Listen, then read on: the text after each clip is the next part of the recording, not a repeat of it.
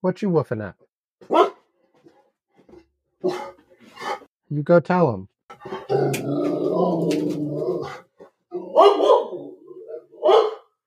He's woofing at something. No idea what.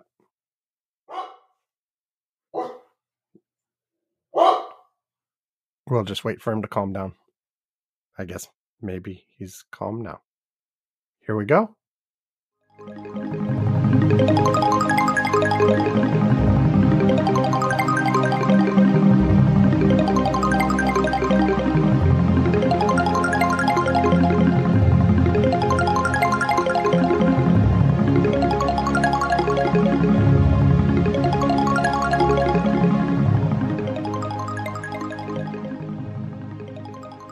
Welcome to Curmudgeon's Corner for Saturday, January 13th, 2023. It's about 1832 UTC as I'm starting to record.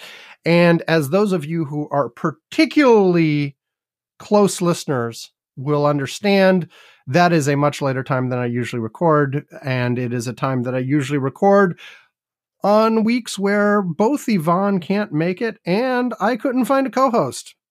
So here's the deal. Yvonne was traveling this week, so we knew we were going to do it Friday instead of Thursday. And then Thursday evening, he mentions that, oops, he completely forgot he had another thing going on. He was taking Manu to Disney again over the weekend and would not be available Friday night or Saturday to do any recording because he'll be at some hotel and there won't even be a place to blah, blah, blah, blah, blah, blah. Anyway, he wasn't available, so I sent out my usual email saying, hey, anybody available to co-host? And I sent it to everybody who's ever expressed any interest whatsoever. And minus the last 3 people who've co-hosted, including myself when I do solo shows like this. So I did not send it to myself. Well, actually, I did send it to myself. I blind copied myself. Or I didn't even blind copy myself. Anyway, I excluded myself, sort of, and the last 2 other folks, which were Alex and Ed. So sorry, Alex or Ed, if either one of you had wanted to do the show. But of everybody else, I got 2 responses from Bruce and from Peter, both saying, please keep me on the list. I really want to, but I can't this week. So here I am solo again. Anyway, the plan for the show, I'm going to do a media thing at the beginning, a movie I watched, since I haven't done that in a while because we've had special shows going on and other things like that. And then we'll have 2 main segments. And look, Yvonne sometimes ameliorates this when he's here, but when it's me, it's going to be election stuff. If there'd been there was crazy Trump stuff too, but I don't know. I just want to talk about the election stuff. So we've got next week. Well, actually, as I am recording right now, 2 days from now, it is Saturday. The Iowa caucuses are Monday, and they are the first actual thing. And I shouldn't even say caucus. Well, I guess they still are caucuses because they're local. But anyway, the Democrats aren't having the traditional one. The Democrats successfully dethroned both Iowa and New Hampshire. The Iowa caucuses are happening much later, and they're doing things in a weird way. We won't have to worry about them for a while. And New Hampshire is still insisting on going first, but the Democrats penalized them because they're not supposed to go first anymore. So they've massively reduced how many delegates they've had, and they prohibited major candidates from being there. I mean, and also, of course, we've only got, we got that other guy, but it's basically Biden. So Biden is not participating in New Hampshire. And so for the Democrats, really, it starts in South Carolina. Anyway, I don't want to, what am I doing? I'm starting to talk about that already. Anyway, we'll have one segment on upcoming primaries and caucuses and things. We really only have action for the Republicans in January. The first real thing for the Democrats will be at the beginning of February in South Carolina. And we'll talk about primaries and caucuses and all of that kind of stuff in the first real segment. Well, not real segment. This is real. This is real. What you are listening to right now is real, damn it. But we'll do primaries and caucuses, and then the last segment will be general election stuff, because I am due this weekend to give another Election Graphs blog post update. And so what I'm going to do is sometime between now and when I record that segment, I'm actually going to write that blog post, and then I will talk about it. But preview, Biden is still doing really badly in state level polls. And that may change at some point, but right now it just continues to look bad. Anyway, you have all of that to look forward. And, and as usual, I'm going to be doing the thing where, since I am alone, since it is a weekend, I am going to do one segment, and then I'm going to go do other stuff. And then I'll come back and do another segment, and then I'll go do other stuff, and then I'll come back and do the last segment. So I guess this is but firsty now, although I'm going to do the movie. I promised the movie, but the gap that I'm going to take between the first and second segments is my son Alex and I are going for our routine annual eye doctor appointments. It's very exciting. We're going to go. We're going to see, look at the little charts and say which one's better or worse or all that kind of stuff, and get new prescriptions for our glasses, which is very exciting. I've switched, for years I've had the, whatever the gradiated things, like the technological successors to bifocals and trifocals, except they smoothly gradiate instead of having little zones. I've had those for a long, long time, probably a decade now. But starting 1 year ago, 2 years ago, maybe it was only a year ago, I've now got an additional pair that are described as computer glasses, because I found myself straining all the time to just do my regular computer work, because the multifocal glasses could focus on things at the right distances, but I'd have to hold my head in a very particular angle. And it turns out it was just straining me constantly. And, the eye doctor was like, hey, we can just give you another pair that's optimized for things that are, closer than a meter to you, which is basically where both laptop and desktop screens live in that zone. And so I should switch to them right now. I'm at my computer. And so I've been using them, and oh my goodness, such a difference. And again, with the other glasses, yeah, you can make it focus at that distance, but you have to be looking through exactly the right part of the glasses and blah, blah, blah. And it's with these, it's much, much better. And your eye has to get used to it when you switch. I just switched from the one pair to the other, and your brain has to it takes a couple minutes to adjust when you first put them on, because your eye muscles have to do different things to focus properly. But it's I wish I had done this ages ago. And as I'm planning on asking the doctor, should I just straight up go for, a far pair and a close pair instead of getting these transition things at all? Because even, I don't know. But then you have to carry both, and that's a pain in the ass. So basically, I usually keep the computer pair in my backpack for work or at my desk at home, depending on what I'm doing, so I can flip back and forth when I need to. But if I'm just going out for a regular, I'm going on errands or whatever, I'm carrying the ones that are useful in the widest range of circumstances. So I guess actually just having two would probably actually suck. I don't know, and having to carry both of them everywhere because you don't know when you have to switch. I don't know. Anyway, the perils of, eyes. And anyway, we'll check. And meanwhile, my son, last time we were there, was prescribed glasses for the first time, and not with a very strong prescription, but like, the way the eye doctor put it is it's probably at the point where if he's at the back of the class and he has to read the whiteboard at the front of the class, it's a problem for him. And so it's time for glasses. And of course, he completely refuses to wear them, completely refuses. And by bribing him the first month or so we had them, we got him to wear them maybe a few hours. And at the moment, he's hidden them. I don't even know where the stupid things are. Like, I presume they're in his room somewhere. He seems to indicate he knows where they are because I told him he should bring them to the doctor's appointment today. But like, it's been impossible to get him to actually wear them.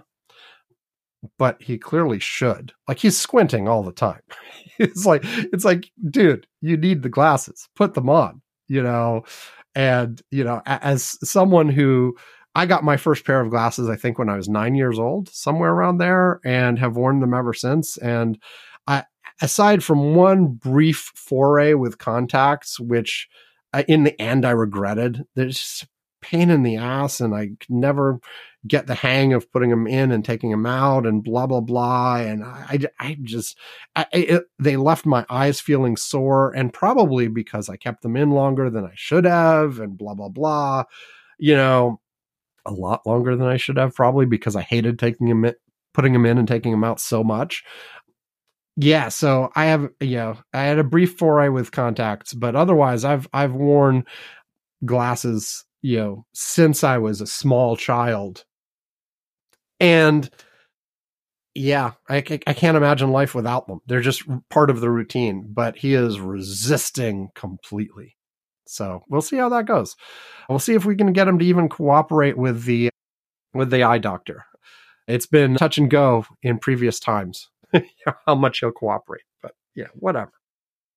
They're able to do something these days. Like, they're able to do quite a lot through just measurements, even if the patient is not able to actually give the responses that are expected in terms of which one's better and all that kind of question.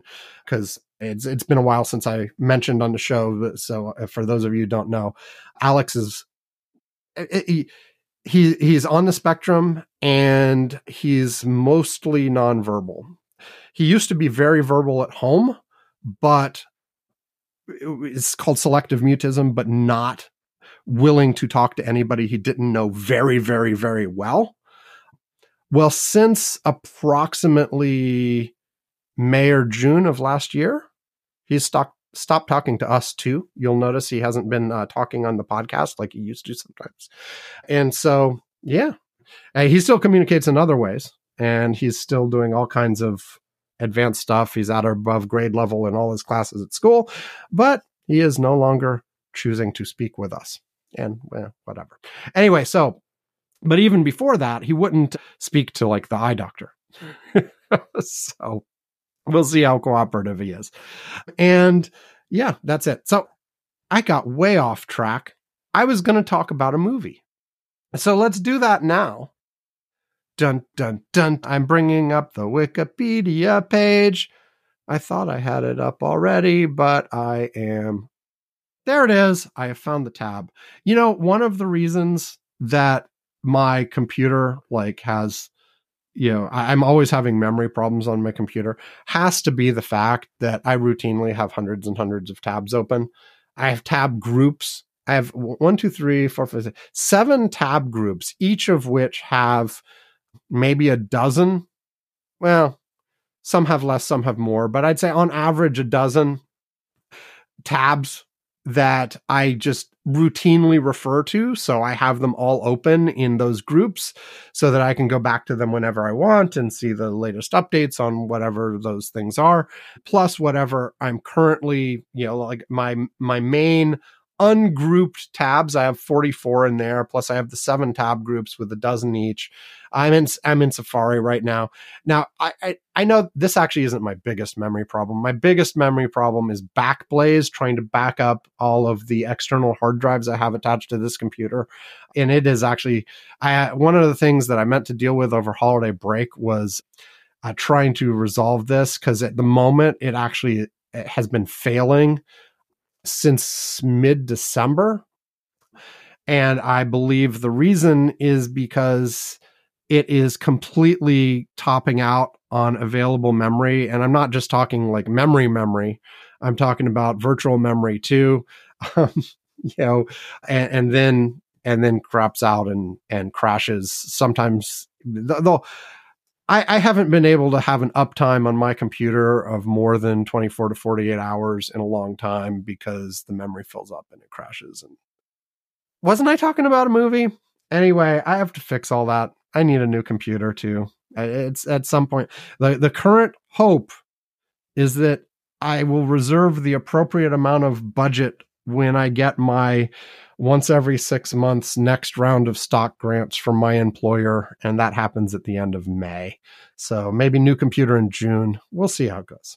Of course, when we get there, I'll be like, yeah, but I'm going to wait for the next release from Apple before, depending on the release cycles, unless something has been recently released, blah, blah, blah. And I'm still trying to decide, do I want to go with another, like an Apple Studio, like a desktop, like Yvonne got recently, or do I want to go back into laptop world? I'm thinking more and more I want to go back into laptop world and get a MacBook Pro, and then just have a nice docked setup for when I am at my desk, but then have the additional flexibility of being able to use it elsewhere when I want to.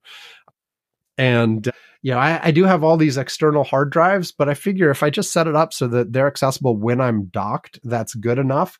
Because with a couple of exceptions, which I could probably find some other way to deal with, like all of these are archival drives. They're not stuff I use regularly. They're stuff that there's all of Alex's videos that he recorded for his channel. There's other really old crap. Like, I want to be able to access it, but I don't need to be able to access it like all the time.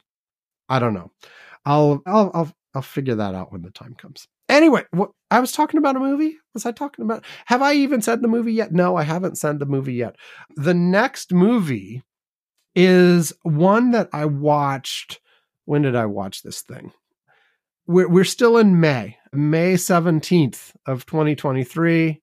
I watched Falling Down, which is a 1993 movie starring Michael Douglas.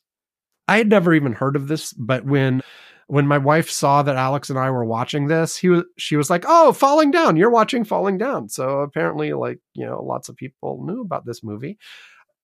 The Wikipedia summary. Falling Down is a 1993 American psychological thriller film directed by Joel Schumacher, written by Ebby Rose Smith, and released by Warner Brothers in the United States on February 26, 1993. The film stars Michael Douglas as William Foster, a divorced and unemployed former defense engineer. It centers on Foster's trek across the city of Los Angeles as he attempts to reach the house of his estranged ex-wife in time for his daughter's birthday. Along the way, a series of encounters, both trivial and provocative, cause him to react with increasing violence and to make sardonic observations on life, poverty, the economy, and commercialism.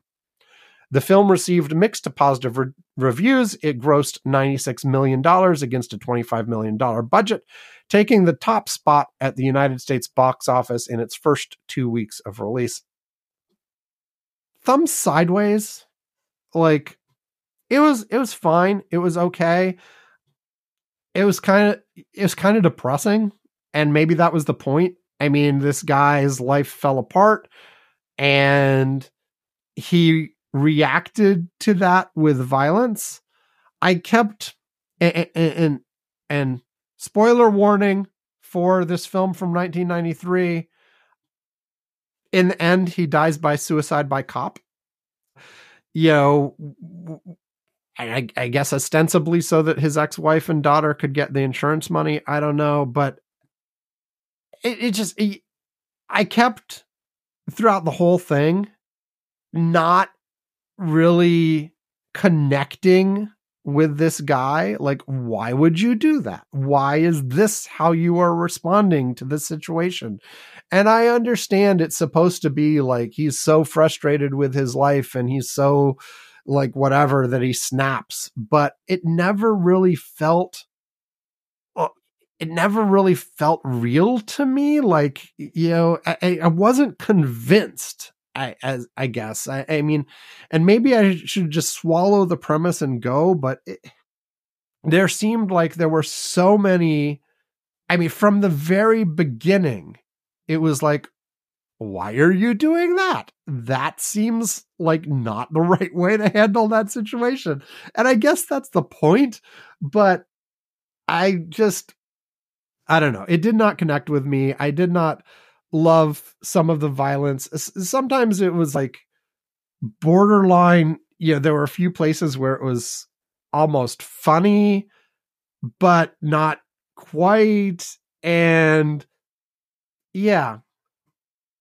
And I know this is sort of like he's an anti-hero, I guess. You're not supposed to like him. He's the bad guy, but you're supposed to sympathize with him a bit.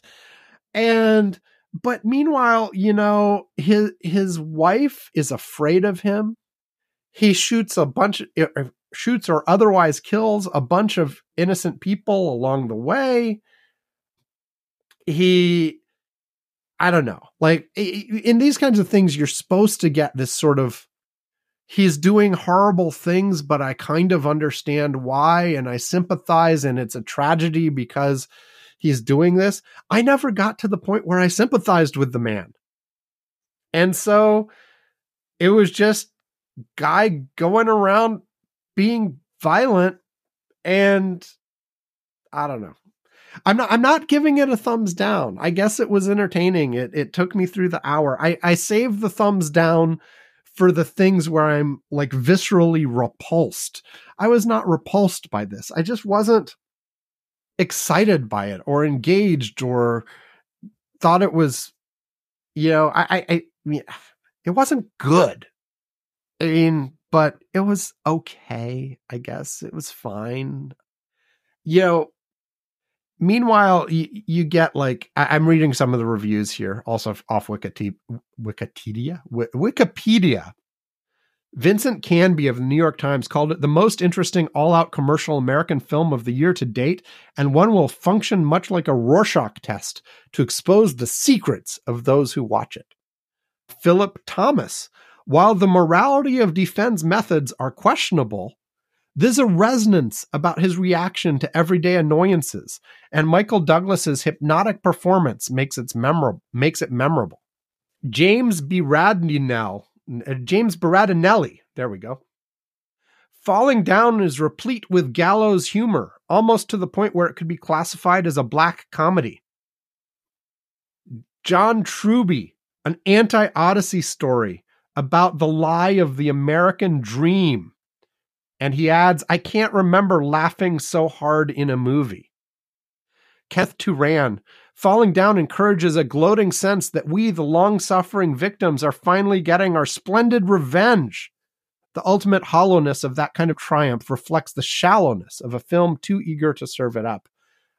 Yeah, I don't know. They got more.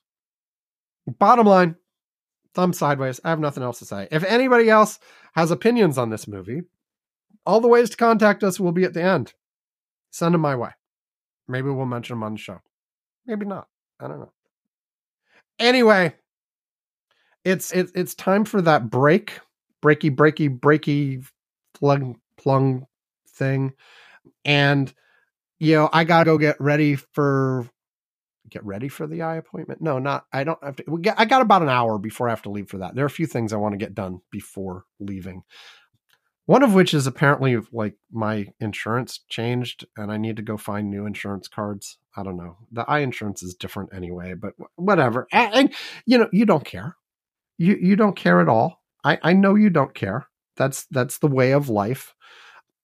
But and the breaky thing said that I should do a Wiki of the Day break. So You'll get a wiki of the day thingy next. Sure. Okay, bye. Don't leave. Just listen to the break, and then at the end of the break, I'll be back.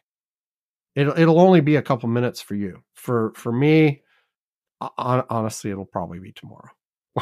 We'll see. We'll see how it goes. Okay, that's it. Goodbye. No, I keep saying goodbye like it's the end of the show. Well, just because I'm leaving doesn't mean. Anyway, you stick around. We'll be back right after. Well, not we'll. I'll be back. I will be back right after this break. Do. Hello, this is Sally Standard. I'm here to let you know about Sam the Curmudgeon's other podcasts, the Wiki of the Day podcasts. Wiki of the Day comes in 3 varieties: popular, random, and featured. Each highlights a new Wikipedia article each day. They just pick the articles differently. This week on Featured Wiki of the Day, you would have heard this summary for Curragh. Curragh was a medieval English land tax enacted by King Richard I in 1194, based on the size, variously calculated, of the taxpayer's estate. It was a replacement for the Danegeld, last imposed in 1162, which had become difficult to collect because of an increasing number of exemptions. Curragh was levied just 6 times, by Richard in 1194 and 1198, by John, his brother and successor, in 1200, and by John's son, Henry III, in 1217, 1220, and 1224, after which it was replaced by taxes on income and personal property. The taxable value of an estate was initially assessed from the Domesday Survey, but other methods were later employed, such as valuations based on the sworn testimony of neighbors or on the number of plough teams the taxpayer used. Curragh never raised as much as other taxes, but nevertheless helped to fund several projects. It paid the ransom for Richard's release in 1194 after he was taken prisoner by Leopold V, Duke of Austria. It covered the tax John had to pay Philip II of France in 1200 on land he inherited in that country, and it helped to finance Henry III's military campaigns in England and on continental Europe. Curragh was an attempt to secure new sources of revenue to supplement and increase royal income in a time when new demands were being made on royal finances. Although derived from the older Danegeld, Curragh was an experiment in revenue collection, but it was only levied for specific purposes, rather than as a regularly assessed tax. Also new was the fact later collections were imposed with the consent of the barons. However, the main flow of royal income was from other sources, and Curragh was not collected again after 1224. That's all there is to it. See? Fun, entertaining, educational, and short. Okay, now look for and subscribe to the Wiki of the Day family of podcasts on your podcast playing software of choice, or just go to wikioftheday.com to check out our archives. Now back to Curmudgeon's Corner. Do. Okay, we are back. Well, I am back. And, as advertised, I did go, and Alex and I went to our eye appointments, and we've gotten, they did all the little tests, and does this look better? Does that look better? All that kind of stuff. And and Alex was very cooperative. I think I was saying, well, we'll see if he is. Anyway, but point is, do I have a point? I never have a point really, but I'm just rambling. Before we get, we've ordered new prescriptions. Both of us have slightly different prescriptions for our eyes than we did last time. And ordered new prescriptions. They'll be in a couple of weeks, and then we'll go and new glasses. Woo! Very exciting. The other thing that is super exciting to me is, I think I mentioned on last week's show or whatever, or sometime, that after I didn't get them for Christmas, I got myself the AirPod Maxes or whatever, the big over-the-ear headphones that Apple has, and I've been really liking them. But I tried to use them with the show, like wirelessly over Bluetooth, and the problem is, like, we've got these Yeti mics that let you plug in and hear yourself in the mic, and Yvonne hates that, so doesn't do it. He finds it distracting and whatever. He only wants to hear me. He doesn't want to hear himself. I, on the other hand, get really upset if I can't hear myself, because I use it to, like, I can tell, like, am I facing the microphone properly or am I over here and it's not and it sounds weird, and and I can hear what background noises are being picked up and what aren't and blah blah blah. And so like I recorded a last week's show and I think the one before maybe it was just last week's show. I don't know, but without that, like I was just hooked up without being hooked directly up into the mic. So I ordered the little special cord from Apple. It's an aux cord to a lightning so that I can plug into these headphones directly from the thing. And of course they trick you because you can't just use any aux cord to lightning cable because it has to be a bidirectional one. So you have to get it from Apple. So it took me and I had read that somewhere, but then I forgot. And then I like ordered like the first one that came up when I searched for it. And and so first of all, I ordered the stupid cord. Then it came, but it was in like a small package or whatever. And I lost it. I don't know where it went, but it was like, and I looked around for it for a few days and I'm like, it's only $10. I'll order a new one. So I ordered a new one. And then I finally like checked it and then, oh, surprise, it was the wrong kind. It was just a regular aux to lightning cable and wasn't bidirectional. And so it didn't work. And so I'm like, that's right. You have to have the official Apple one. So I ordered the official Apple one and then I got it in between the last episode the last segment I recorded and this segment. And I am so happy to be able to hear myself again. Now, of course, I could have used, another pair of wired headphones I had lying around, but I didn't anyway. And my dog is barking. I don't know if you can hear the dog barking, but the dog is barking and blah, blah, blah. Anyway, what this segment is supposed to be about is the fact that we're about to have the Republican Iowa caucuses. And first off, I will start by dog is now here. Dog now wants to say hi. Hi, dog. Yeah. Uh-huh. Anyway, I will start off just by the fact that we are only talking about the Republican Iowa caucuses. The Democrats successfully dethroned Iowa. Iowa, on the Democratic side, is not selecting any delegates until Super Tuesday on March 5th. Now, I think they may have some meetings and some stuff like that, but they're not having a real caucus. They're not actually selecting delegates until March 5th. Iowa has been dethroned on the Democratic side. And also, for that matter, New Hampshire. I started to get into this earlier, but New Hampshire does still have both Democrats and Republicans on January 23rd. But on the Democratic side, they said, hey, New Hampshire, you are not following the rules because you're not supposed to be first anymore. Now, New Hampshire has a state law that requires them to be first, and that was not getting changed. The Republicans would have had to buy in as well and blah, blah, blah. And New Hampshire is proud about being the first primary and all that kind of stuff. And so they weren't going to change that.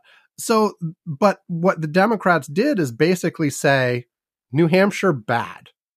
They significantly downgraded the number of delegates they have. Let me make sure. So specifically, in terms of voting delegates who can vote on a first ballot if it matters. So if you remember, there was all this super delegate brouhaha based on Hillary Clinton versus Barack Obama way back when. One of the things the Democrats did is basically they have changed it so super delegates cannot vote on the first ballot unless super delegate votes can't make a difference. In other words, if the winner is already determined and no matter what the super delegates do, they can't change it, then super delegates can vote on the first ballot.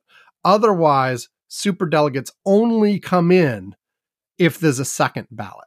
So, super delegates can vote if it doesn't matter or if there's a second or beyond ballot. But anyway, New Hampshire got cut from, so not counting super delegates, New Hampshire got cut from 23 delegates down to 10 because they wouldn't follow the rules. So more than half of a cut. And also, the DNC basically said, you're not supposed to play there, candidates. You're not, so you should not get on the ballot. You should not do, whatever. You don't campaign there. Don't do anything there. And so if you look at who's on the ballot in New Hampshire, Joe Biden is not on the ballot. Here are the names that are on the ballot for the New Hampshire primary. R. Bodie, Teresa Lynn Bukovinak, Eben Cambridge, Gabrielle Antonio Cornejo, Mark Stewart Greenstein, Tom Coos, Paul V. LaCava, Star Locke, Frank Joseph Frankie Lozada, Stephen Patrick Lyons Sr., Raymond Michael Moroz, Derek Nadiao, Jason Michael Palmer, Armando Mando Perez Cerrato, Dean B. Phillips, that's the one guy who you may have heard of. He's the congressperson who decided to run. Donald Picard, Paperboy Love Prince, Richard Rist, Vermin Supreme, of course, John Valley, and Marianne Deborah Williamson. You may also have heard of her. She was like on the Democratic debate stage and a participant in a bunch of stuff last time around in 2020. But we haven't heard too much about her this time, but she is running. And yeah, so I think there might be Biden write-ins that are expected to happen too. So Biden may still win this, but you may get some weird situation where, like, for a few days, Dean Phillips is actually leading in a Democratic campaign or something like that. But for all intents and purposes, the Democrats have succeeded in getting rid of Iowa and New Hampshire at the beginning of their process. Yes, New Hampshire is technically still happening on January 23rd, but yeah, like I said, nobody's paying attention to it on the Democratic side. So on the Democratic side, things really start with South Carolina on February 3rd and then Nevada on February 6th. So, and again, yes, Dean Phillips is running. Yes, this Marianne Williamson person is running. If you look and see, like, I'm just checking real quick. If you look real quick on the Democratic side, we got Phillips is actually running behind Williamson in the polls that exist here. Williamson is above 5% at 6.1%. Phillips is at 3.5%. And Biden's at 69.8%. And this is the 538 averages. There was no expected, even slight drama on the Democratic side. And we got a couple weeks left until New Hampshire anyway. So let's move on to the Republicans, where, frankly, the expectation is there's not that much drama there either. You get all of these people talking about the fight for second place. And okay, that's exciting, I guess, but Donald Trump is so far ahead. Now, people talk about this narrow path for Nikki Haley.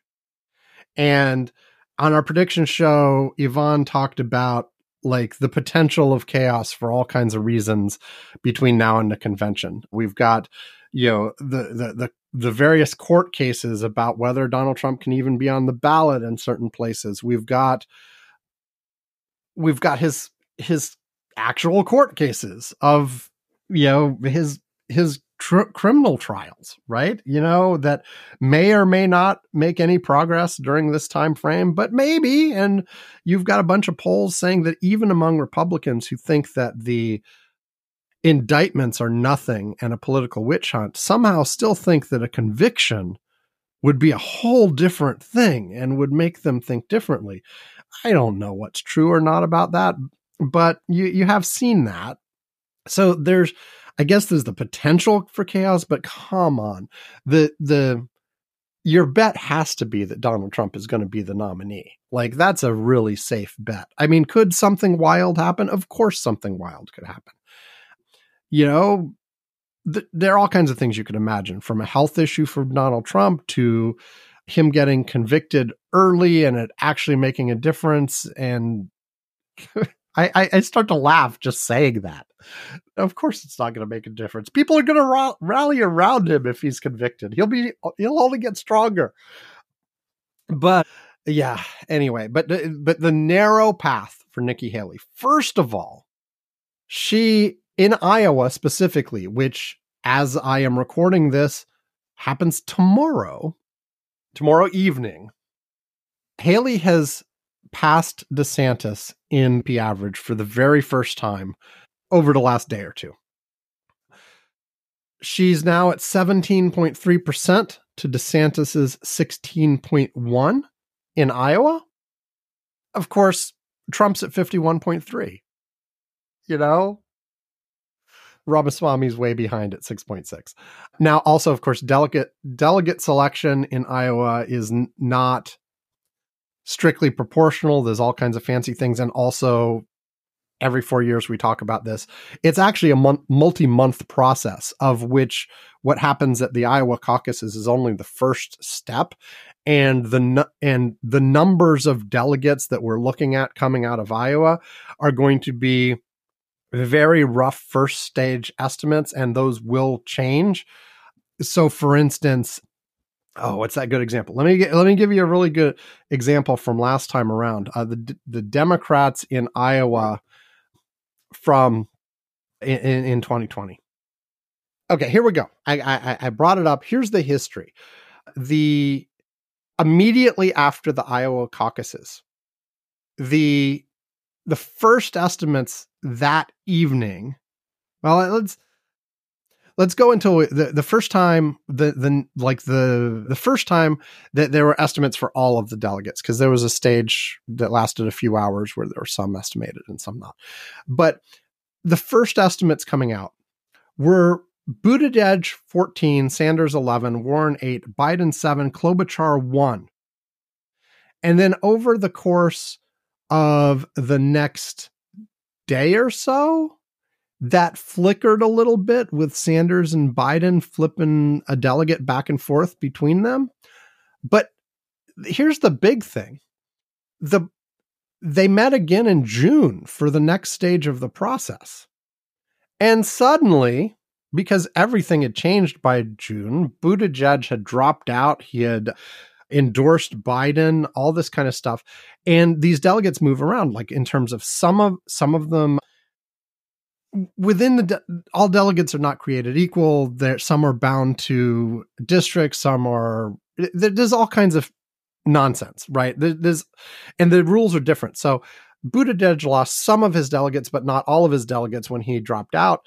But we did end up, Biden won Iowa. In the end, he got 14 delegates to Sanders 12, Buttigieg 9, Warren 5, Klobuchar 1. You know, but when people talk about winning Iowa and all of this kind of stuff, they're not talking delegates. Because here's the reality of this.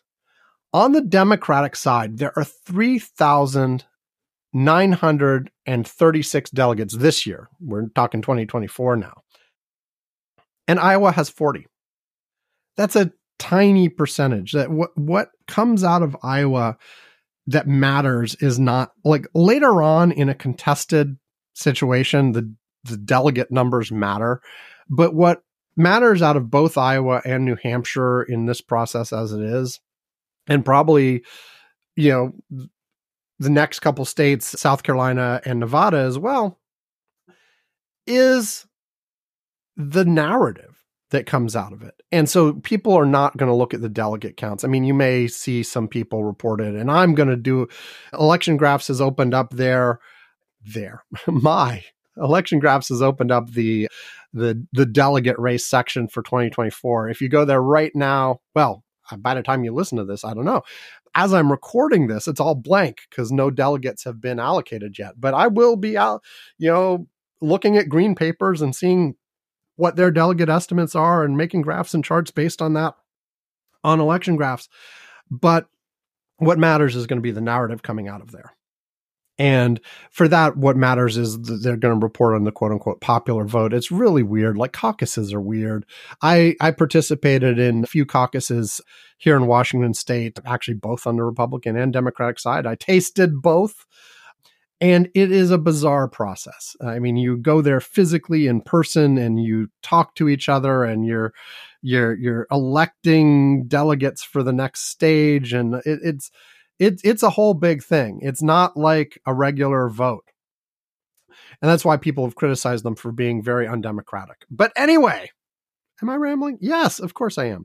But going back to what we're seeing, the path that people talk about for sort of something interesting happen, and people are sort of desperate for something interesting to happen, right?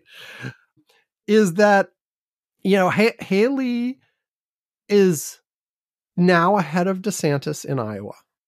Maybe she actually squeaks out the second place in Iowa.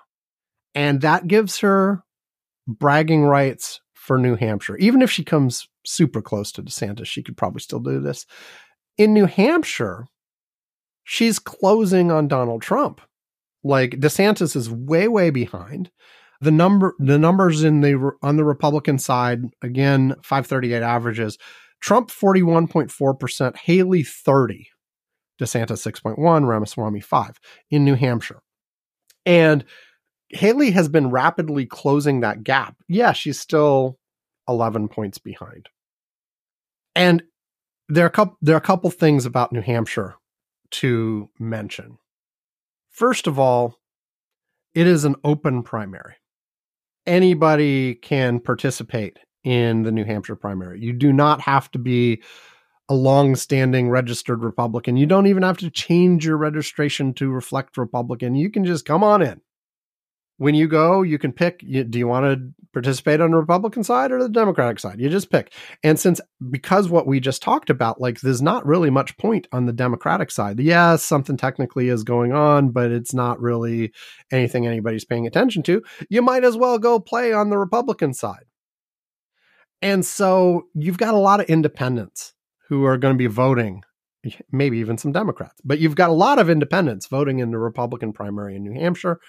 And they're boosting Haley. And so we do have this sort of rapid catch up. She's still way behind Trump in New Hampshire. But what if she wins or even gets really, really close in New Hampshire? That's when you have sort of the potentially interesting story because it shows Trump weakness, right? And on the one hand, yeah. But on the other hand, no. New Hampshire is one of the only states on the Republican side that lets non-Republicans vote. So this is a very, very rare scenario that Haley does well in New Hampshire doesn't necessarily mean she does well anywhere else. But let's give her the benefit of doubt. We get some Haley mentum, or should it be Nikki mentum? Which sounds better, Haley mentum or Nikki mentum? Anyway, we will hear one of those terms if she does exceptionally well, surprisingly well in Iowa and New Hampshire. And if that happens, well, what's next? Well, Nevada. Because the Democrats have South Carolina in early February, but the Republicans don't have South Carolina till late February. So we actually have on the Republican side, Nevada and the Virgin Islands on February 8th. And so we'll get something out of Nevada. But then we have South Carolina in late February. And you can imagine, South Carolina is Nikki Haley's home. She's going to do well there. She's going to the hometown crowd will rally around her. Apparently, South Carolina politics, that's not a given. There's a lot going on in South Carolina, and things can get very vicious. But you could see a scenario where Haley overperforms in Iowa and New Hampshire, and then we spend a month before we get to the South Carolina primary in somewhat chaos. Because Donald Trump would be absolutely flipping out especially like if he actually lost anywhere, not just make it close, but if he actually lost anywhere, Donald Trump would be flipping out. He'd be going after Nikki Haley with everything he's got. He's already started to aim some of his whatever it is that comes out of Donald Trump. He's started to aim some of that at Nikki Haley already. He is clearly perceiving her as more of a threat than DeSantis, who at this point is being perceived as a joke. And who knows, maybe DeSantis surprises folks in these first two things. We'll see. But I think everybody who's talking about this is talking about Nikki Haley. But then after that, Nikki, there's no place that looks right for Nikki Haley. And I guess the narrative that you would build about, if you're trying to build the Nikki Haley scenario, is that these first few contests have Donald Trump showing weakness. Whether he outright loses or not, they have him showing weakness. And because he shows weakness, voters start giving it a second look and being like, well, maybe he's not a winner after all. Maybe Nikki Haley would be better. And then we start going down that road. And you add to that, maybe sometime along that timeline, things start going badly for Trump in his legal cases. Whether or not the trial starts, I mean, like, Super Tuesday is March 5th. And, you know, the likelihood of a trial, of any of the trials actually starting before March 5th is zero. Like, none of them are, like, the two officially scheduled items are in March right now. The New York criminal trial and the DC criminal trial are both officially scheduled for March. But the likelihood of either one of those sticking is low. Although I have heard, by the way, that with all of the drama around the DC case moving, I'd sort of assumed that New York would get delayed too.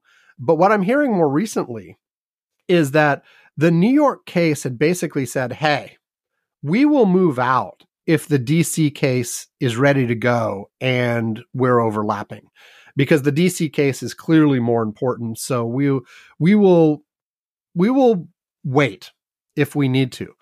But if the DC case itself is delayed, the New York folks are ready to go. There hasn't been the same sets of legal motions to try to delay the New York criminal case. And so there's a possibility that DC gets delayed from March to May or something. And meanwhile, New York goes ahead. Now, the New York case is the one that sort of everybody's like, really, that one? It's the Stormy Daniels campaign finance stuff. It's like, of everything Donald Trump has done, yeah, okay, he probably did some bad stuff there, but is that really the one that you want to go first and be the face of these things? Probably not, but there's a chance it ends up going. Anyway, we're having this conversation about, is there something else going on? But I keep coming back to, like, this path that you try to construct for Nikki Haley. Absolutely everything has to go right for her, and absolutely everything has to go wrong for Donald Trump. It is a highly unlikely path. I mean, you can't say it's impossible. The strange things happen, but highly unlikely. But I guess you want to have some drama in these things. You want to have something interesting to talk about, as opposed to just, hey, look, both Donald Trump and Joe Biden are acting as incumbents or effective incumbents. And that means that almost always they just walk to the nomination. And just to clear up what that would mean, like if you got mathematically, if one candidate was getting all of the delegates, then the day that the Republican candidate would clinch the nomination is March 12th. March 12th is the first day that mathematically you could have over half of the delegates to the convention. For the Democrats, that date is March 19th. So a week later. I would not be surprised at all if on March 12th, Donald Trump had this wrapped up, and on March 19th, Joe Biden had this wrapped up. Because, yeah, maybe some other delegates will be going somewhere else. And that's maybe even that. It's not at all 100% clear that, that'll be the case. And if they're not wrapped up that quickly, certainly by April, like, it's just the scenario. Really? Yeah. You tell him. Anyway. My dog really wants to weigh in on this conversation. You sort of want to keep hope that's alive of something interesting happening, but it's probably going to be boring. And on the Democratic side, I mean, if Kennedy had stayed a Democrat, that might have been a little bit more interesting, but Kennedy has walked out of that. Phillips is going nowhere. Williamson is going nowhere. And so Biden's going to walk to it for sure. Unless there's some sort of health issue or something crazy like that happens, and that changes everything. There is one more thing, though, I want to mention on specifically Iowa, but it'll also be true of New Hampshire. And after this segment's over, I'm going to take a break. I'm going to write my election graphs blog post, and then I will come back with my last segment being about the general election and what things are looking like there. But these are the first real votes of the 2024 election. And it will be, it's Iowa is all Republicans and it's a caucus, which is different. New Hampshire has some weird dynamics in it too. But in both cases, we don't necessarily get to see a direct insight on Trump versus Biden. However, it is our first opportunity to see if the anti-Trump sentiment is being underestimated in polls. Like, is there, we talked a lot in 2016 and 2020 about the shy Trump voter, the person who was supportive of Donald Trump, but didn't want to admit that in public. And the speculation was that led to some of the underestimation of Republicans in the polls. That there were people there who liked Donald Trump, but just did not want to actually tell people when they called them up on the phone that they liked Donald Trump. I think at this point, there's a possibility that the dynamic is opposite. That there are people who want to move on from Donald Trump, but their social circles are so bought into MAGA and Trump at this point that they don't want to say so out loud. And so they don't want to, and pollsters are theoretically anonymous, and I don't know, there's some doubt of this, whether this shy Trump voter thing ever really existed, as opposed to like various modeling errors about who turnout, which I think is probably the bigger factor, but whatever. But this will be an opportunity to see, like, right now, whether or not like Haley wins anywhere or gets particularly close. You can look at the gap between Trump and his next competitors and just see, is it about the same as the polling expected, or is it bigger or smaller? And that might give you an idea of, are the polls once again underestimating Trump like they have the last couple of cycles, or are they overestimating Trump? And we will get our first taste of that information from the Iowa caucuses tomorrow, as I'm recording this.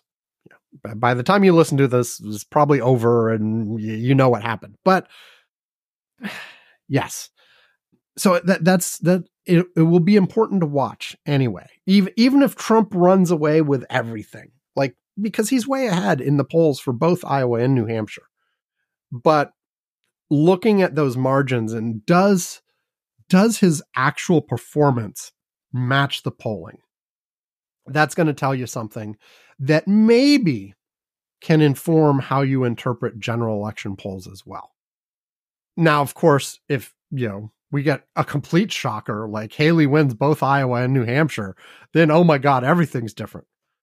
But I don't think anybody's expecting that. I think, bottom line, at this point, as I am recording this, the expectation is that, okay, Haley, the question is, who wins second place in Iowa? Is it Haley or DeSantis, and by how much?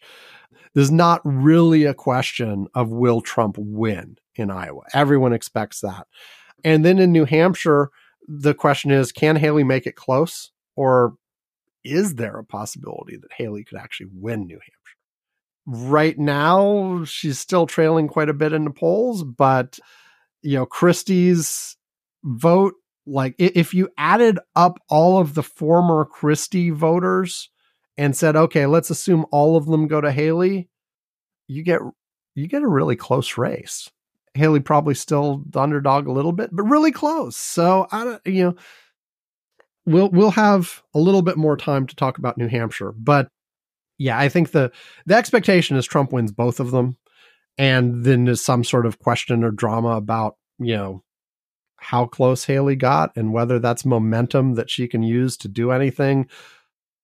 But again, that whole conversation, I feel like, is like, how can we make up a scenario to try to give Haley a chance? Whereas the bottom line is Trump is way ahead everywhere, so, and yeah, what's the national view? I'll just end with this. The national polls for the Republican side have Trump at 60.4%, DeSantis at 12.1%, Haley at 11.7%, and Ramaswamy at 4.3%. So yes, sometimes the narrative coming out of these early states can change the dynamic later on, but you almost have to laugh coming up with these scenarios. Now, of course, just watch. Haley will actually end up running away with everything, and I will look silly for saying this, but Trump is so far ahead. Like, we're just stretching to try to make scenarios that look like this will be interesting. Okay. And with that, let's have a break. Let me pick which break. Random.org. I want a number between 1 and 10. Usually I do this before the show and have them all prepared, but whatever. Break 6. Okay, that's this one. It's an Alex Emsla one from April of 2021. There were 2 done on that day. This is the second one. Enjoy. You're supposed to say do. Do. Alex Emsla! Alex Emsla is awesome. Its videos are fun. And today, once again, we have one of our most loyal subscribers here to tell you how awesome Alex Emsla is. I'd say on a rate from 1 to 10, Alex Emsla is awesome at, 37, 82. He's pretty radical. His videos are phenomenal. They're full of creativity. And they're so funny and exciting to watch. Wow, what happened to your voice then, Amy? Was that Dad pretending to be you? Because the audio was distorted when it really wasn't? Because I told him to? Yes! Good job on remembering, Dad. Do. Okay, and I am back. It is now Monday. At least UTC. It's 7:51 UTC on Monday, January 15th. Because, of course, I took a few hours to do blah, blah, blah, blah, blah, blah, blah, do a bunch of other stuff. And actually, that means within just a few minutes, it's going to be Monday on the West Coast of the U.S., where I am too. I guess Hawaii and Alaska have a little while left to go, and maybe some other Pacific places are even later. But anyway, I am back. One more thing on Iowa and I was going to say Iowa and Nebraska. No, Iowa and New Hampshire. One more thing specifically on Iowa that I neglected to mention, that during the time I was gone, I listened to multiple people on multiple programs talk about how a major thing in Iowa today now is the weather. It's simply that they've had a couple of really big snowstorms in the last few days, and the temperatures are absolutely frigid. Apparently, the worst of it was Sunday, and it's actually going to be a little bit better Monday, but the weather is horrible. It's like dangerous to travel. There's ice, there's snow, there's temperatures, and with wind chill that's like, you could get frostbite and stuff really quickly, and it's slippery. And so there's all kinds of talk about how this will impact turnout for the caucuses. Because, as mentioned, you have to go in person, you have to go at a specific time, you have to stay there for a couple hours, then you have to travel home, presumably. And so, all of the things I said before about maybe, this being a first test to see what happens with, is there a shy anti-Trump vote out there? Maybe this will not actually be all that good a test of that, because you've got extraordinary conditions out there. And a number of people have said this is good for Trump because, everybody else is sort of like, yeah, whatever. But the true Trump diehards, they'll do anything. The quote that I think Donald Trump himself said is, they will walk over glass to vote for me. And that might be true. I don't know. I've heard other people say, it'll affect all of them equally. Of course, the person I heard say that was DeSantis himself. So he's probably being self-serving in that statement. Anyway, that's it for caucuses and primaries and all that kind of stuff. I had promised you that I would do the Election Graphs blog post while I was gone, and indeed I did. So if you want to go look for it, electiongraphs.com, and then click on the navigational link for blog. If you're on mobile, it'll be in the little hamburger menu on the side. If you're on desktop, it'll be across the top, or you can just go to electiongraphs.com/blog. The most recent post was published on January 15th at 4:19 UTC. It's entitled 295 Days Out, Peak Trump ? And basically what I'm going to do in this segment is review the stuff in the blog post. So I'm not going to read it, but I'm basically going to be covering the same material and saying the same kind of stuff. So depending on your preferences, you can either listen to this or go to the blog post and read it. But basically, it's going to be the same content. Although, you know how I am. As I go through this, I'll think of new things and I'll say other things that weren't in the blog post. But anyway, here, look, the bottom line. And yes, on the blog post itself, there's a section that says bottom line : So yes, I am parallel to the blog post. Like I said, the bottom line, look, there's lots of time left. 295 days. Like I said, lots and lots of things will change in that time period.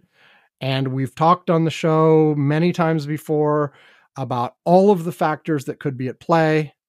But right now, Biden is not doing great. There's been some slight improvement with polls that covered timeframes in the last month or so, some of which only came out in the last week or two, but were, from before Christmas. But he's slightly better than his absolute worst, but his absolute worst was very recent. He's only slightly better than it. And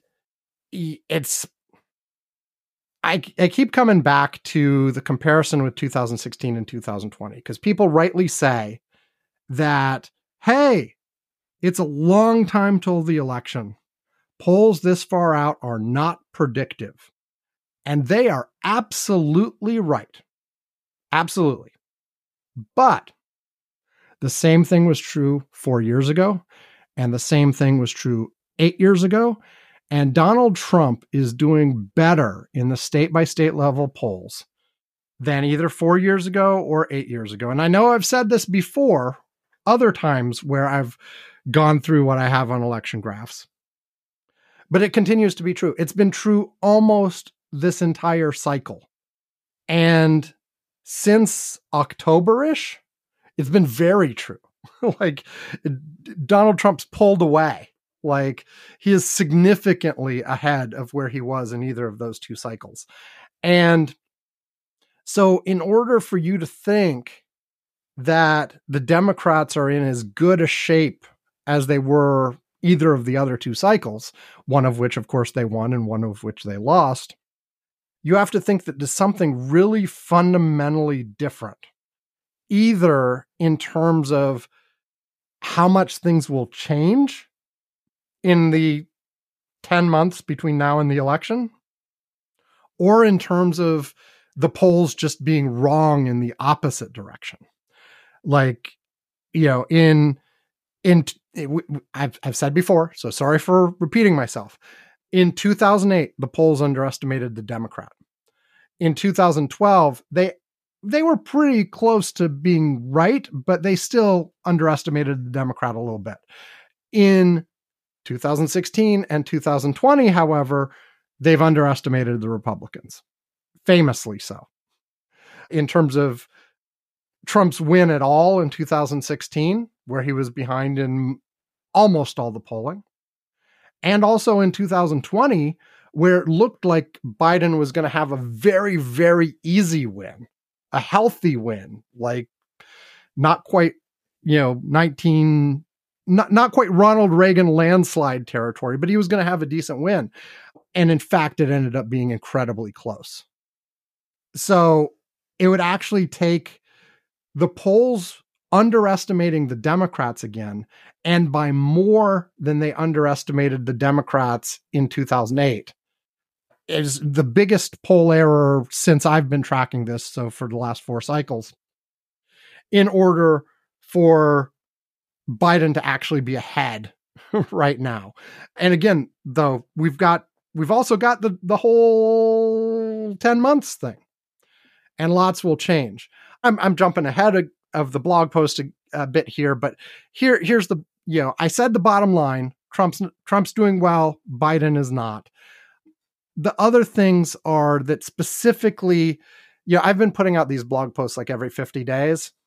The last 50 days have once again had the polls continuing to move in Trump's direction. I mentioned there was a big change in October where Biden lost a lot of ground. He's just continued to lose ground since then. Over the last year, Biden was at his best in June, and basically his situation has deteriorated ever since. But the big move was in October. Like I think I mentioned earlier, it does look like he may have. The whole title of the blog post was Trump peak ? Or peak Trump. There we go. Peak Trump ? Because it tentatively looks like there was an inflection point in mid-December and things have started to come back towards Biden. But I put some caveats on that because we had the holidays. We had Christmas, we had New Year, and no one was polling during that time. So the number of new polls we've had in the last month is actually kind of low. So I would count this as a tentative, like maybe there's movement towards Biden again, but I still want to see it backed up by more before I feel really confident that that's even really happening, rather than just being sort of a quirk of the data and random variation and which pollsters are out right now and all that kind of stuff. And like I said, there are even some cases where there have been some polls that I've added to the database in the last week that were actually covering, times that were many weeks ago, just because I guess they didn't release them during Christmas. There's some agencies that just routinely they do a monthly poll and they release it weeks later and stuff like that. But But there might be the start of a turnaround, but it's just the start of a turnaround, even if it's real. And we just have to wait and see. But, people have always said that Trump has a ceiling. There's certainly a floor to his support as well, but there's a ceiling that he just can't get past.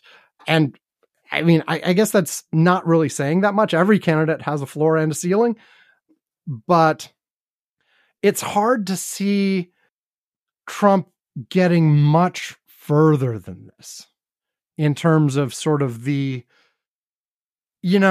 it's just like he's already ahead in Michigan. He's already ahead in Nevada. He's already ahead in Pennsylvania. Wisconsin is basically a tie. You could see him strengthening a bit in Wisconsin and Pennsylvania, but not that much above where we are now. But then pulling in more states, it's hard to see him pulling in Virginia, Minnesota, Colorado, some of the next states down the line. So it seems like this has to be near a high water mark, and we're due to revert to the mean a little bit. And maybe the mean still has Trump ahead in the Electoral College, but this seems like this is as high as we've seen him before. This is way higher in certain metrics than we've seen him before. So it's much easier to think of the possibility of Trump getting weaker from this point than for him to get even stronger. But I guess you never know. Right now, the tipping point in the race, and I've explained the tipping point before, but it's if you rank all the states from strongest for Biden to strongest for Trump, and you look for the state that puts the winner over the edge in the Electoral College, the tipping point is the margin in that state. And sometimes you have a scenario where the tipping point is different depending on which direction you're coming from. In that case, I just averaged the two states in question. But right now, that tipping point is Trump being ahead by 4% in Michigan.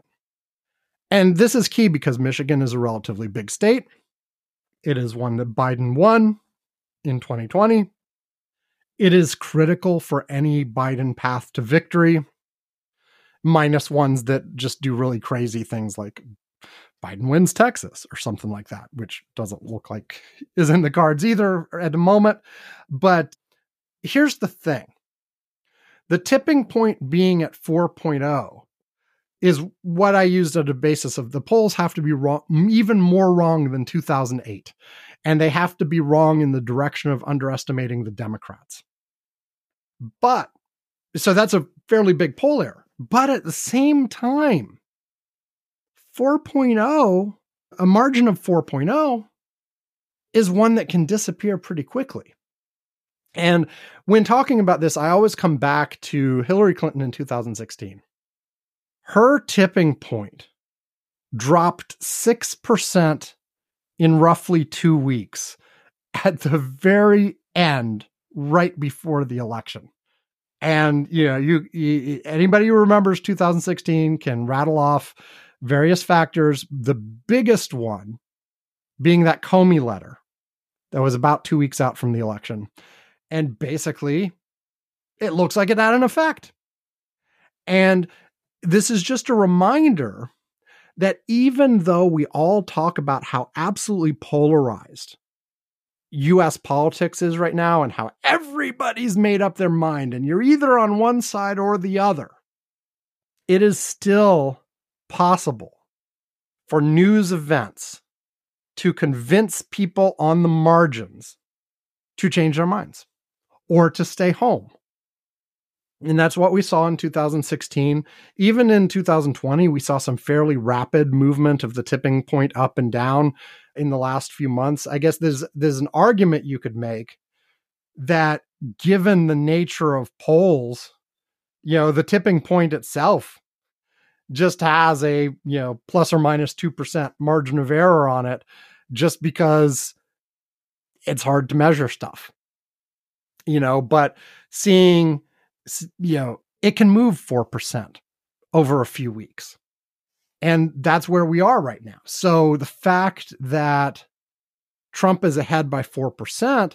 If the election was held today, and if the type of errors we've seen in the past hold true, like the probabilistic measures that I have on electiongraphs.com are basically use 2008 through 2020 and look at all of the final election graph averages that I had in all those years for all the states and compare to the actual election results and how far off they were, and basically ends up saying, look, on average over those 4 cycles for the really close states, polls have underestimated the Republicans, so we assume that is true today.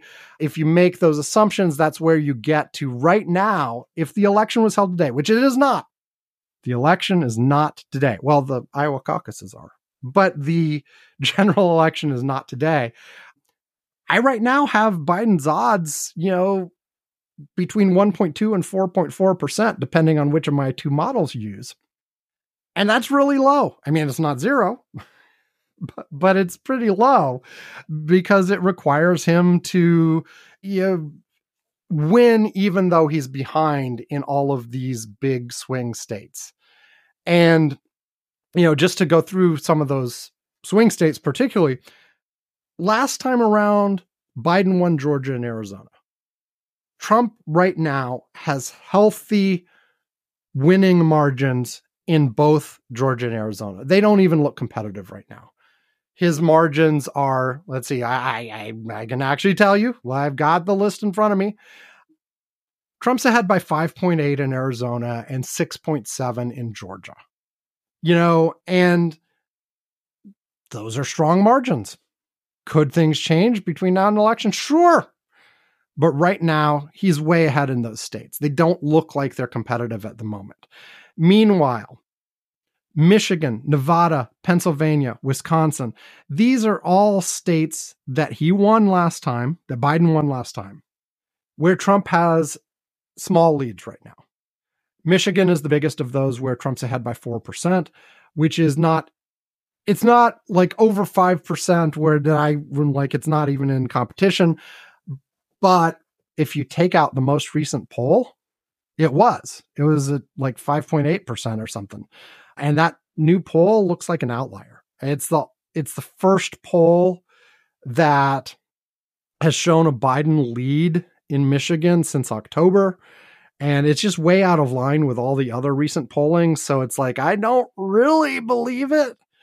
Maybe Biden's, doing a little bit better than the 5.8 without this poll, but I'm not sure this is representative. But, so Michigan's looking bad. Pennsylvania and Wisconsin are very close. Trump's margin is under 1% in both of them. Wisconsin, it's under 0.1%. It's the closest state I have right now. Nevada, Trump's ahead by 3.8. These 4 states are the key. I mean, look, these are all in recent elections. These have been the key states, right? We're talking, forget Nevada for a second, but Pennsylvania, Michigan, Wisconsin, they've been key for the last 3 election cycles. And this is where the battle has been fought. Now, Biden picked up the extra Arizona and Georgia last time around, but Pennsylvania, Michigan, and Wisconsin were the keys. Hillary missing out on a couple of those upper Midwest states are why she lost. Biden winning them is why he won. Biden needs to bring those back into the fold. And I am sure his campaign staff is well aware and is trying to figure out what they have to do in these states to bring them back in his direction. And they may have internal polling that shows them doing better than the public polling I'm seeing. Maybe a couple of the, maybe some of these polls are sort of, oh, okay, yeah, that poll leans right. And so let's pay a little less attention to that. It's got, I don't try to compensate for what 538 calls house effects. So maybe if you look at that, it's a little bit better picture than what I'm painting right now. But if you put all this together, Yvonne and I on this show and myself in previous election graphs things, I have listed out some of the reasons to be skeptical of the polling situation. One is all of Trump's legal issues are going to unspool over the course of this entire year. And they have to make some sort of difference, right? Certainly some people will give up on Donald Trump because of all this. I think the jury's out on that one. Oh, jury's out. That was unintentional. Anyway, there's certainly some evidence that this stuff is helping Donald Trump. Basically, if you look at when Biden peaked and things started getting worse for him again, or if you look at it the other way, when did things start getting better for Donald Trump?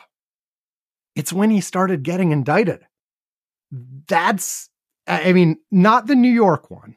Okay. I'm looking at the chart right now. Things were still getting worse for Donald Trump when the New York one hit. But starting with the Florida indictment, that almost exactly coincides with the recent low for Donald Trump. And then things got a little bit better for him through the DC and Georgia indictments, but things were kind of flat around there. The big jump up coincides pretty tightly in time with the Israel-Hamas situation. And so I suppose it may be that some of this is due to people not liking how Joe Biden has handled that. Although I still am baffled by people who think that Donald Trump would have handled it better, but whatever. And it may be a coincidence that that's just the time that it hit. We've also talked about how on all of these close states, what I'm calling the neither option is really huge. And this combines people going for third parties and people who straight out say that they are undecided. But like if you look at it, like you got almost 17% in that category in Pennsylvania, almost 18% in Michigan, 16% in Wisconsin, 15% in Nevada, and all of the close states seem to be like this. A lot of that is Kennedy. A lot of that is just scattered through, Stein and West and those folks. And there's a bunch that are just straight out people saying they don't know. But those numbers are really large. And they do tend, just as a general principle in the US, that both third parties and undecideds tend to collapse as the election approaches. Like a lot more people will tell you that they're going to vote third party 6 months out, 9 months out, 10 months out. And then when push comes to shove and it's election day, most of those people don't end up voting third party. And obviously the undecideds either decide or don't vote. And so, and I'd pulled an example from Pennsylvania. Pennsylvania right now, I mentioned it's 16.6% in that neither category. On the eve of the election back in 2020, that neither category in Pennsylvania was only 3.7%. I wasn't able to pull numbers on how big the neither category was in January of 2020. So I maybe by the next every 50 days update, I'll do that and see how different that was from 4 years ago. But the number tends to be small by the end. Obviously not all the time. We for those of us who are old enough, we remember Ross Perot, who actually got a decent number of third-party votes in the general election. Maybe Kennedy will do that this time. Maybe Manchin or somebody, if he gets in, will also get a decent amount. I don't know. We'll see. That could make a big difference. We've also talked about other factors here that, we've talked about how just historically, this time, about a year, from a year out to about this time, tends to be like the worst time for incumbent presidents when running for re-election. And then once they get into election year, they start bounding back. And so having an incumbent president in a tough position around this time is not unusual. And many of them end up winning.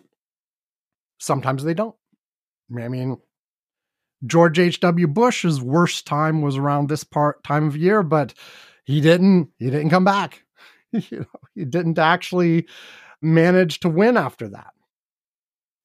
Another factor, just to throw out there, soon after I posted this, I got a comment on Facebook, and I won't use the full name, initials are TM, basically pointing me to an article on CNN from January 12th, so pretty recently, talking about how the Biden campaign is thinking about the fact that some of these polls show him behind Donald Trump, and specifically that a big part of this is that undecided voters in general don't believe Donald Trump is actually going to be the nominee.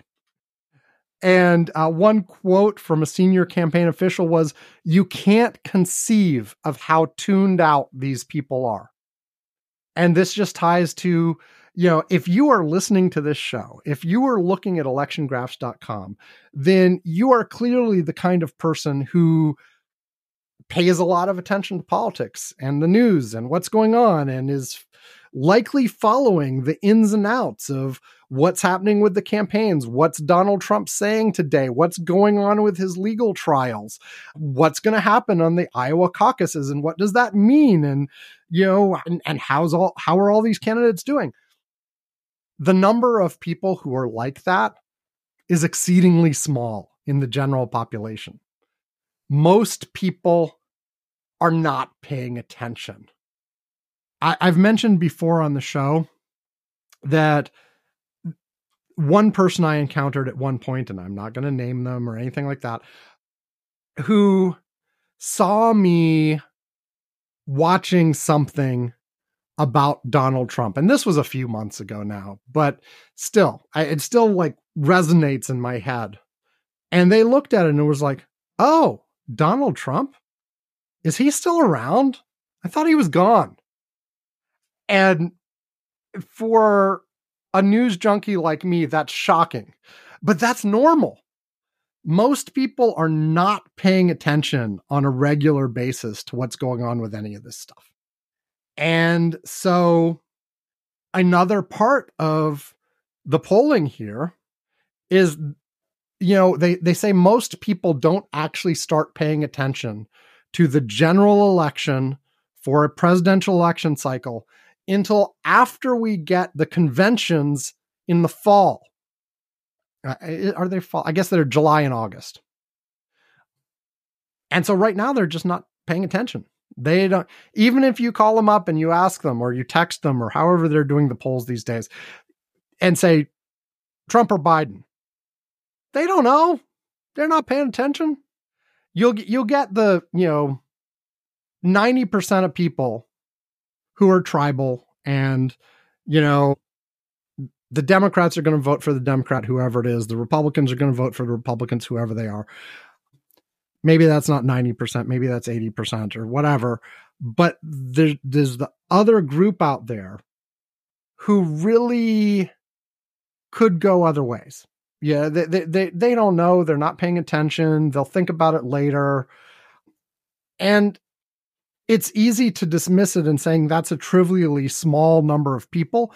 But when you've got a country that is divided this closely, close to the 50-50 mark, how those people end up going makes a huge difference. And also you've got a lot of folks, and I don't know how big this group is. They're vocal online, but I honestly don't know how much of it is real and how much of it is an act. But there are all kinds of people that are once again doing sort of the thing you heard about a lot in 2016, which is, I don't like either of them. So either I'm not going to vote at all, or I'm going to do a protest vote for one of these third-party candidates. There were, back in 2016, there were enough sort of disaffected Sanders people who decided to vote Stein that if they'd just sucked it up and voted for voted for Clinton would have won.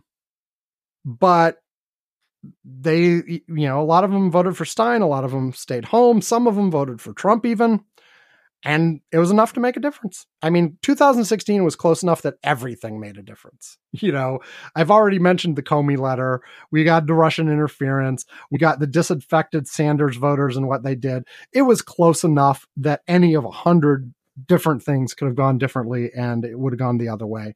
But the point is, if you're going through all of the reasons to say, yeah, Trump's leading, but don't worry about it too much yet, there are a bunch of reasons that you can convince yourself. But I think that's if you're a Democrat rooting for Joe Biden, or even if you don't particularly like Biden, you're not particularly a Democrat, but you recognize the danger of a Trump-like figure, I think you should be concerned right now. And even if there are all of these reasons to think, okay, maybe the polls show this, but here's some reasons to think it's not that bad, I think you're doing a disservice by doing that. I am not preaching, oh my God, Donald Trump is winning, there's nothing we can possibly do about it. That's ridiculous too. But you need to be acting like this is a real battle and acting like Biden's behind.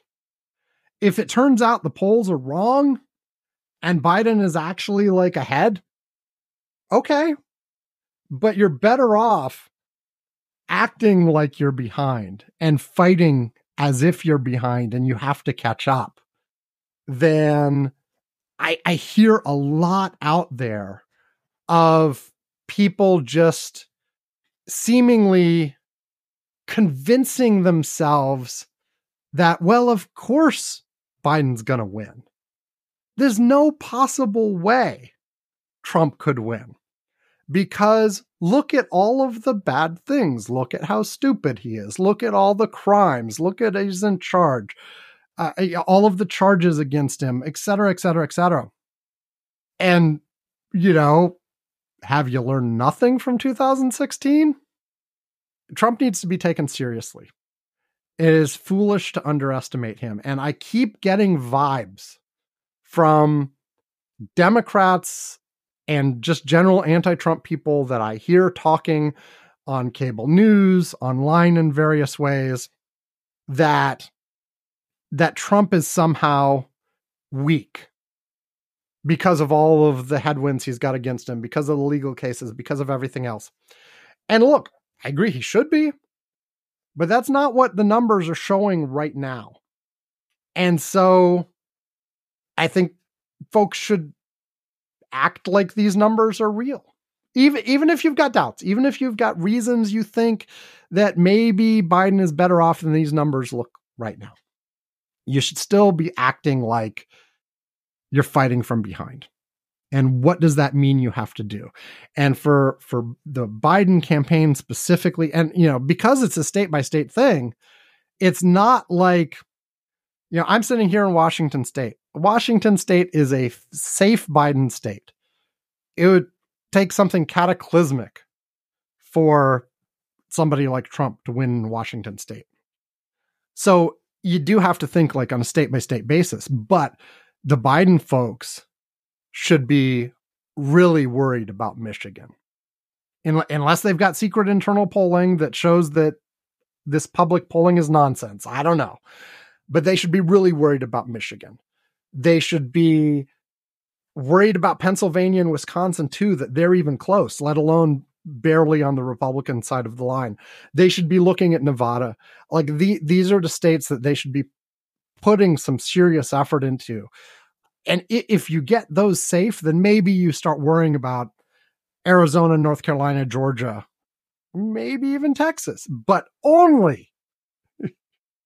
And this is a mistake Clinton made in 2016 too. She thought she was so far ahead. She started making plays for some of these states that were, traditional Republican states that maybe she could stretch and get, and neglected some of these core states that were actually slipping away from her in the last few weeks. But yeah. And they know that. I mean, this is such basic political stuff. I mean, these are the core swing states. This is the way the Electoral College works. So I know they're on top of this. But anyway, the point in all that is I keep hearing people talk in a way that seems to underestimate Donald Trump. And even when they say, look, we know we're going to have to fight for it. We know it's going to be close.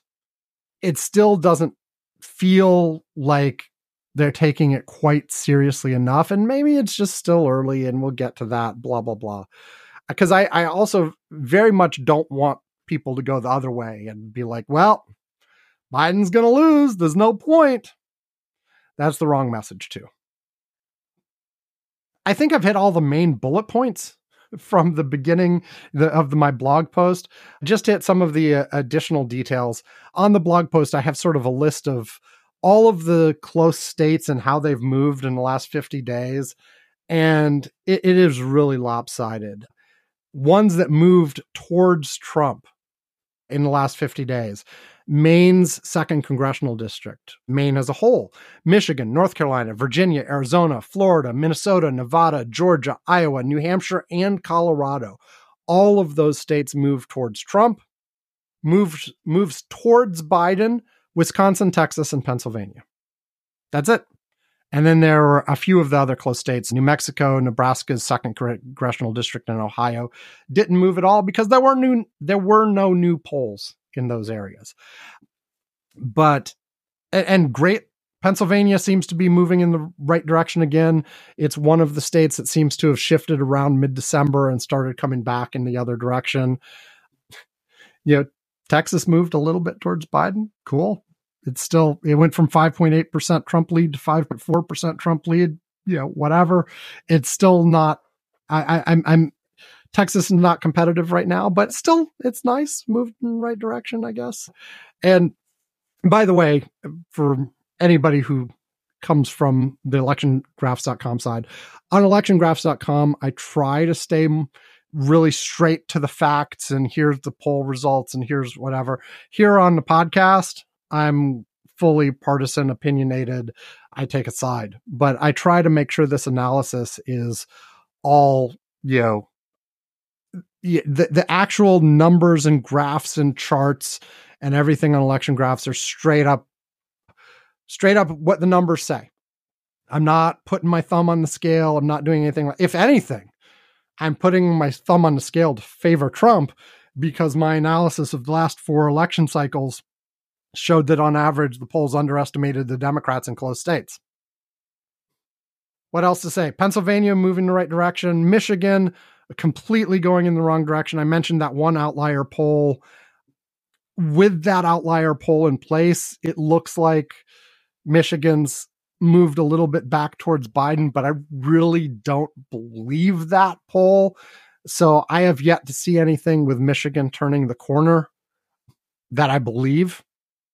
Wisconsin is just crazy. Like the average is just right along the 0 line and has been for like 2 months, with like one little spike at one point that didn't last very long.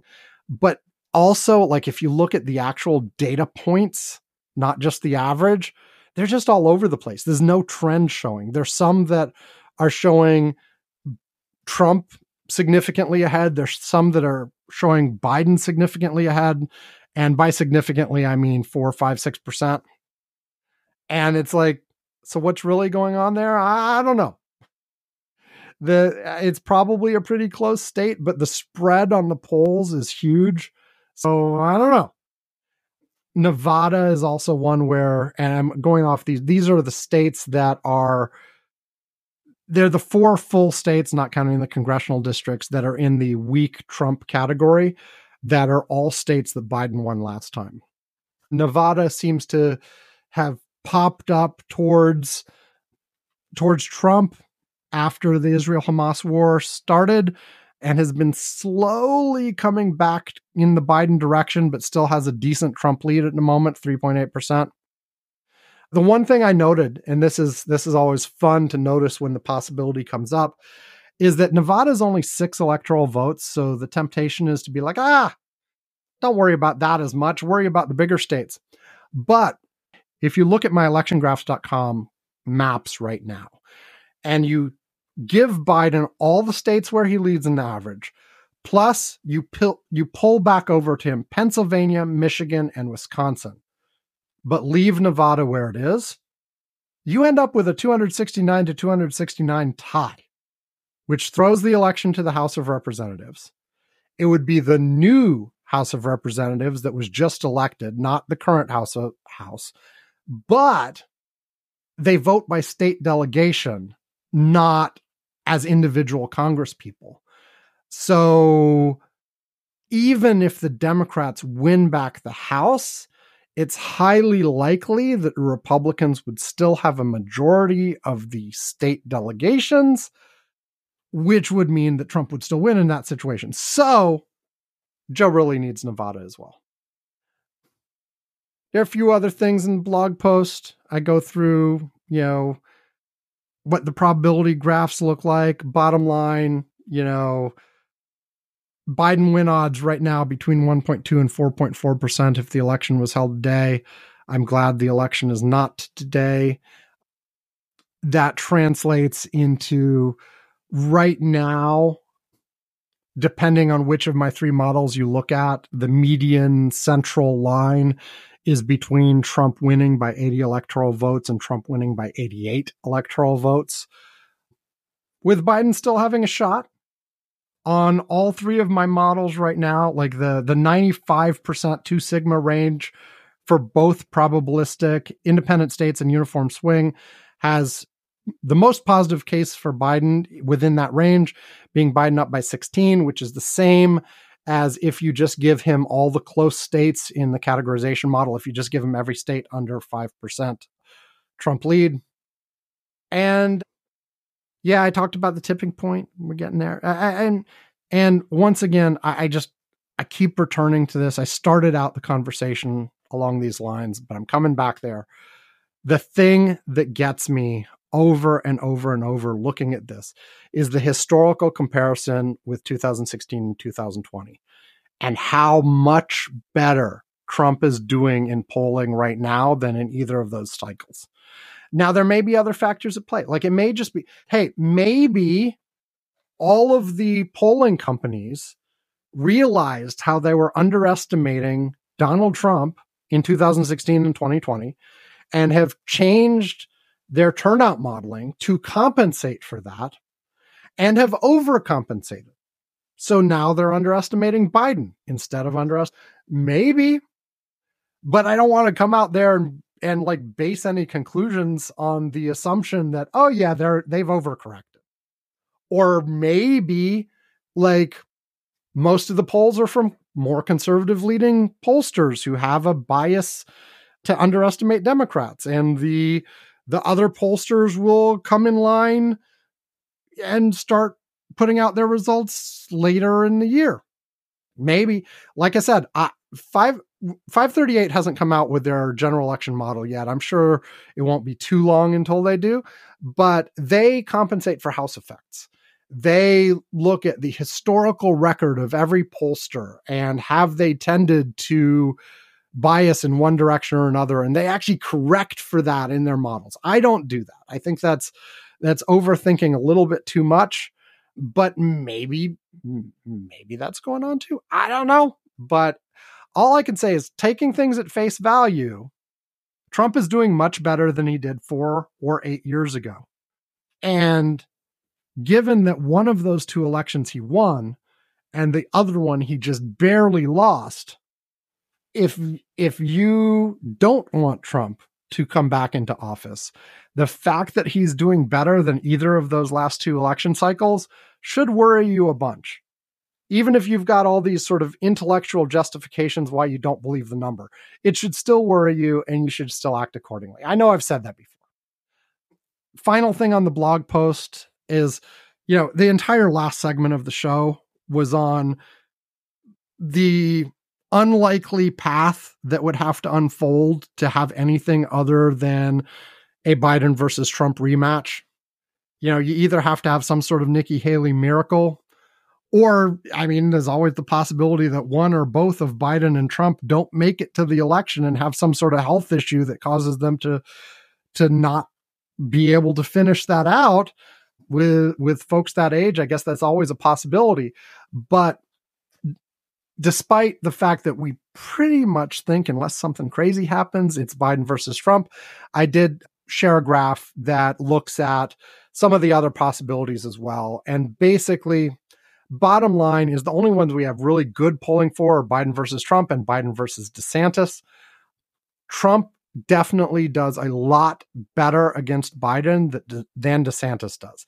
I think we have enough polling for the Biden versus DeSantis matchup to be able to say that. He still wins against Biden, or is in the lead, I should say, but not by anywhere near as much as Trump would be. And Trump is just a more solid lead. Biden versus Haley, there's enough that there's a signal there. You can start to pay attention to those numbers. But the way I always put it is take it with a big pile of salt.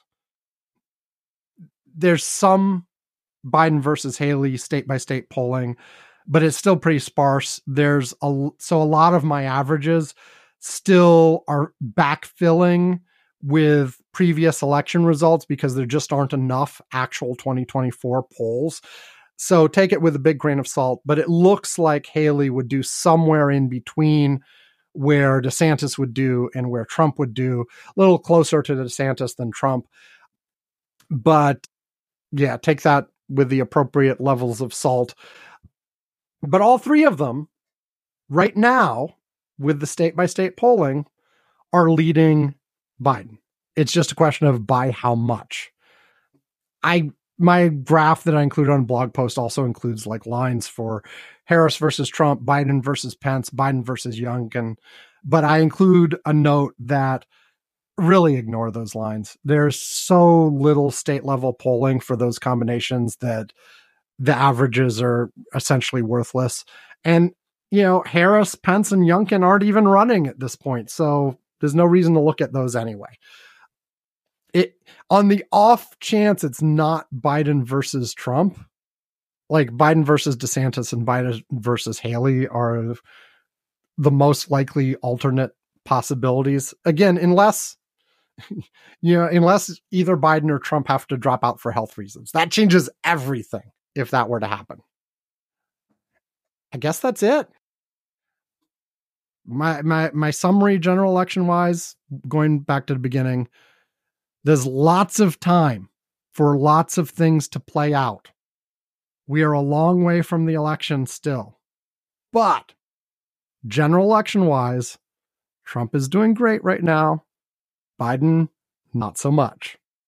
And so, yes, it's not predictive yet, but Biden's got some work to do. And I know there's at least some political theory that you don't want to peak too soon. And so you don't want to actually be putting in a lot of effort in January, February, March timeframe because people aren't paying attention yet. And so you're going to want to do that July, August, September, October, wait till the second half of the year. But at the same time, I'd feel a lot more comfortable if Biden was doing a bit better right now. And like I said in the second segment, we got Iowa and New Hampshire coming up. We got the first actual votes. And there's no Biden versus Trump matchup there, but maybe we'll get the first sense of how the polls are doing with Trump in general. is there a shy anti-Trump vote out there?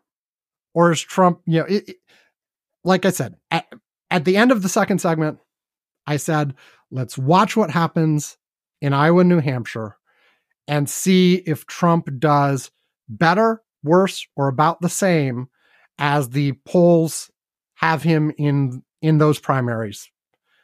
And even though that's not a direct comparison to Biden, to the Trump versus Biden general election, maybe we can take some information out of that and use it to start thinking about whether the polls are not understanding the Biden versus Trump matchup either. Maybe. We'll see. Okay. With that, the usual stuff at the end. Go to, well, first of all, I've been talking about election graphs. Go to electiongraphs.com. Read the blog post, check out all the maps and charts, and click through and see what's going on in all the individual states. Have poke around, have fun. It's exciting. Whenever new polls come out, I update it as soon as I'm able to. Which I have a job, I have other responsibilities, so isn't necessarily like the minute it happens. But I try to get to them within 24 hours or so, less if I can. And then, of course, go to curmudgeons-corner.com. There you can find all the ways to contact us here at the show. You can find Mastodon for myself, Yvonne, the show as a whole. Follow us, talk to us. You can find that we've got email there too. We've got Facebook. We've got all that fun stuff. Also our Patreon, where you can give us cash money at various levels. We'll mention you on the show. We'll send you a postcard. We'll send you a mug. We will invite you to early access to the video game my teenage son is developing. All kinds of fun things. And very importantly, at $2 a month or more on the Patreon, or if you just ask us, we'll invite you to the Curmudgeon's Corner Slack, where Yvonne and I and a variety of listeners are exchanging links and talking about the news and talking about other things throughout the week. It's a lot of fun. The more the merrier. We would love to have you join. I will not give highlights from the Curmudgeon's Corner Slack this time around because I usually have Yvonne do that, and he's out this week. Hopefully Yvonne will be back next week, where I fully expect we will talk about the actual results of the Iowa caucus, assuming it doesn't turn into a huge mess like 4 years ago, where we didn't have good results from the Iowa caucuses for more than a week because there was all kinds of confusion. Hopefully they got that all straightened out. Although I think that was mostly on the Democratic side. I guess it would have been. It was just Trump running for re-election, so there was no suspense 4 years ago. It's one of the reasons the Democrats sort of punted the Iowa caucuses this time around. This time around, it's mail-in only, and with results to be announced on Super Tuesday. Anyway, we'll talk about that and whatever else is on the news. In the meantime, everybody stay safe. Have a good week. If you're in Iowa and you're a Republican, caucus, I guess. Well, also apparently you do have to be a registered Republican to caucus in the Republican caucuses in Iowa. But if you are not a registered Republican, apparently you can do it on the spot. So there are some Democrats and independents who are intending to crash the party and, change their registration to Republican on the spot and then vote for Nikki Haley or whatever. We'll see what happens. In New Hampshire, you just show up and you can do whatever party you want. Anyway, have a good week. We'll talk to you next time. I trust Yvonne will be back next time, and we'll talk about all the news of the day. Goodbye.